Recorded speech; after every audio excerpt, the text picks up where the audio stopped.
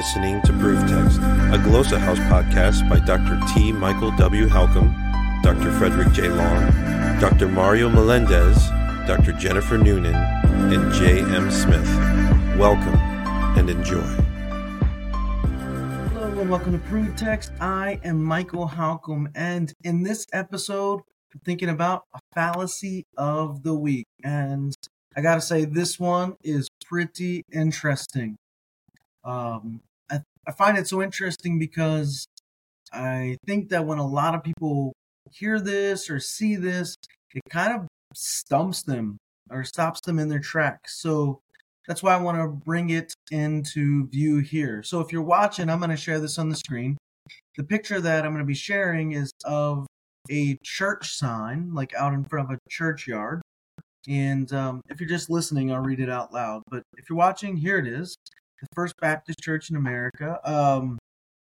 And at least that's what the sign seems to say for the name of the church. And then the quote on there says, Jesus had two dads and turned out fine. Jesus had two dads and turned out fine. So it's kind of, like I said, this is kind of tricky. And I wonder how a lot of people would reply to this if they drove past it, or if someone, texted you and asked you, what do you think of this? Jesus had two dads and turned out fine. It's tricky because it's in one way, it's true, right? Jesus did have two dads, and Jesus did turn out fine. So both parts of that statement seems true. So how do we work our way around this? Well, it starts with thinking about some logical fallacies. And one of the things that we can do when we're thinking about logical fallacies is just dial in the specific words. And so the word that I want us to think about here is dads. Okay, so I want to think about the term dads specifically in light of the fallacy that we call equivocation. Okay, so this word dads in the statement is actually used ambiguously. Now, if we think about Christian belief or Christian theology, in that Jesus is, right, traditionally believed to be the Son of God, God the Father, right? And he's a divine entity.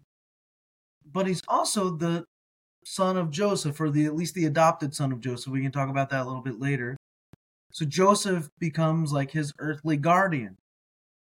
And so this statement kind of plays on or equivocates with the term dad, particularly the modern use of dad, which is maybe suggestive of a contemporary or modern family structure. And so in modern society right now, we see this new kind of supposed family thing going on with same-sex parents, two dads. And so in this sign, the key term dad is actually being used in different senses. It's leading, therefore, to confusion or a misleading conclusion. So we could also tie into this the idea of oversimplification, which occurs when we reduce a complex issue to overly simple terms. So, for example, the statement simplifies the theological and historical context of Jesus' life and the concept of family and even the concept of dad or a father in Christian doctrine to make a point about contemporary or modern family structures. In other words, it overlooks the complexities involved in both the theological narrative of Scripture and the modern understanding of family dynamics. It's oversimplifying those things. Yes, so let's continue thinking about this. We also have maybe a straw man fallacy going on here. Now, that's when we set up an argument to make it easier to attack or conquer or ridicule. And the statement on the sign, Jesus had two dads and turned out fine. The statement like this is used to sort of caricature, as I said a moment ago, oversimplify a religious or a moral viewpoint about traditional family structures. And so in that way, it's sort of creating a straw man. And so the original argument about family values or family structures is not about the nature of Jesus's familial relationships. And so using this as a counter argument might be diverting from the issue at hand. We also have, I think, a false analogy going on here. And that's when you make an analogy between two things that aren't sufficiently similar in relevant aspects. And so Jesus's familial situation, as described in Scripture and Christian thought and Christian theology, is complex, and it involves concepts of divinity and miraculous birth, for example. Comparing that to a modern same-sex family might be misleading because the context, the meanings, the implications are incredibly different. And so this analogy between the two things doesn't really hold because the situations aren't parallel or aren't sufficiently parallel. Right? So it's one thing to be comparing two dads in an ancient setting, but it's a whole other thing to be comparing a modern dad to an ancient father. Right? The two situations aren't analogous. So we have a false analogy going on here. We might have an appeal to authority fallacy going on here, and that occurs when an argument is made that's based on the authority of a person or an entity rather than the logic or evidence of an argument. So if the statement is used to suggest that because Jesus turned out fine, modern families with similar structures are also ideal, and those kids will turn out just fine. Well, it's an appeal to authority of a religious figure, and it doesn't actually work. Just because Jesus turned out fine doesn't mean that someone else is going to turn out just fine. Again, it's ignoring the complexities and differences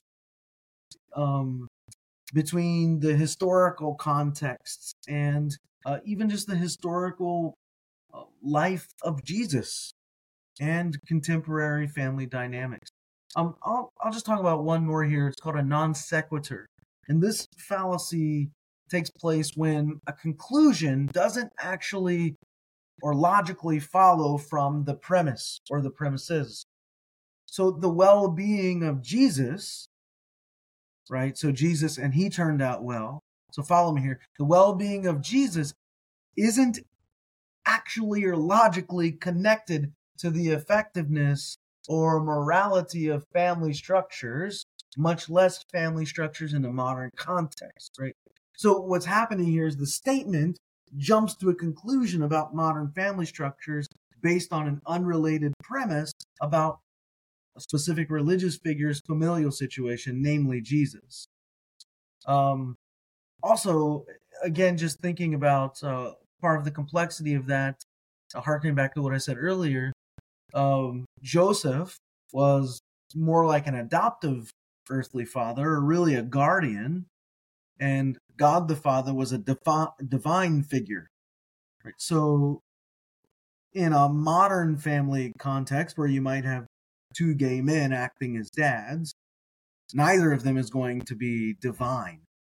So the analogy breaks down and the conclusion doesn't follow from the premise. So, yeah, I think it's important to know some of these things and be able to pick some of these fallacies out. Some of the ones, again, that I've presented here, the equivocation when we're thinking about the term dad, the fallacy of equivocation. A dad in a modern context isn't the same as a father in an ancient context. We also have a straw man. That's where you sort of create an argument, often out of nowhere, and then you come along and you knock it down to make yourself look like the victor and the wise one. We have a false analogy going on that sort of ties back into the equivocation, but we have maybe an appeal to authority as well. A non sequitur is definitely going on here, I think. But then all over this, like all over it, is the fallacy of oversimplification. It's trying to oversimplify the complexity of what's going on with Jesus, and also at the same time modern family structures. So I'm going to stop there and say I hope that helps. Interested in growing your ancient language skills but not sure where to start? Glossa House can help. From illustrated readers and short stories to lexicons and grammars, Glossa House offers a variety of resources for beginning, intermediate, and experienced ancient language learners. Head to glossahouse.com today. Glossa House, language resources for the global community.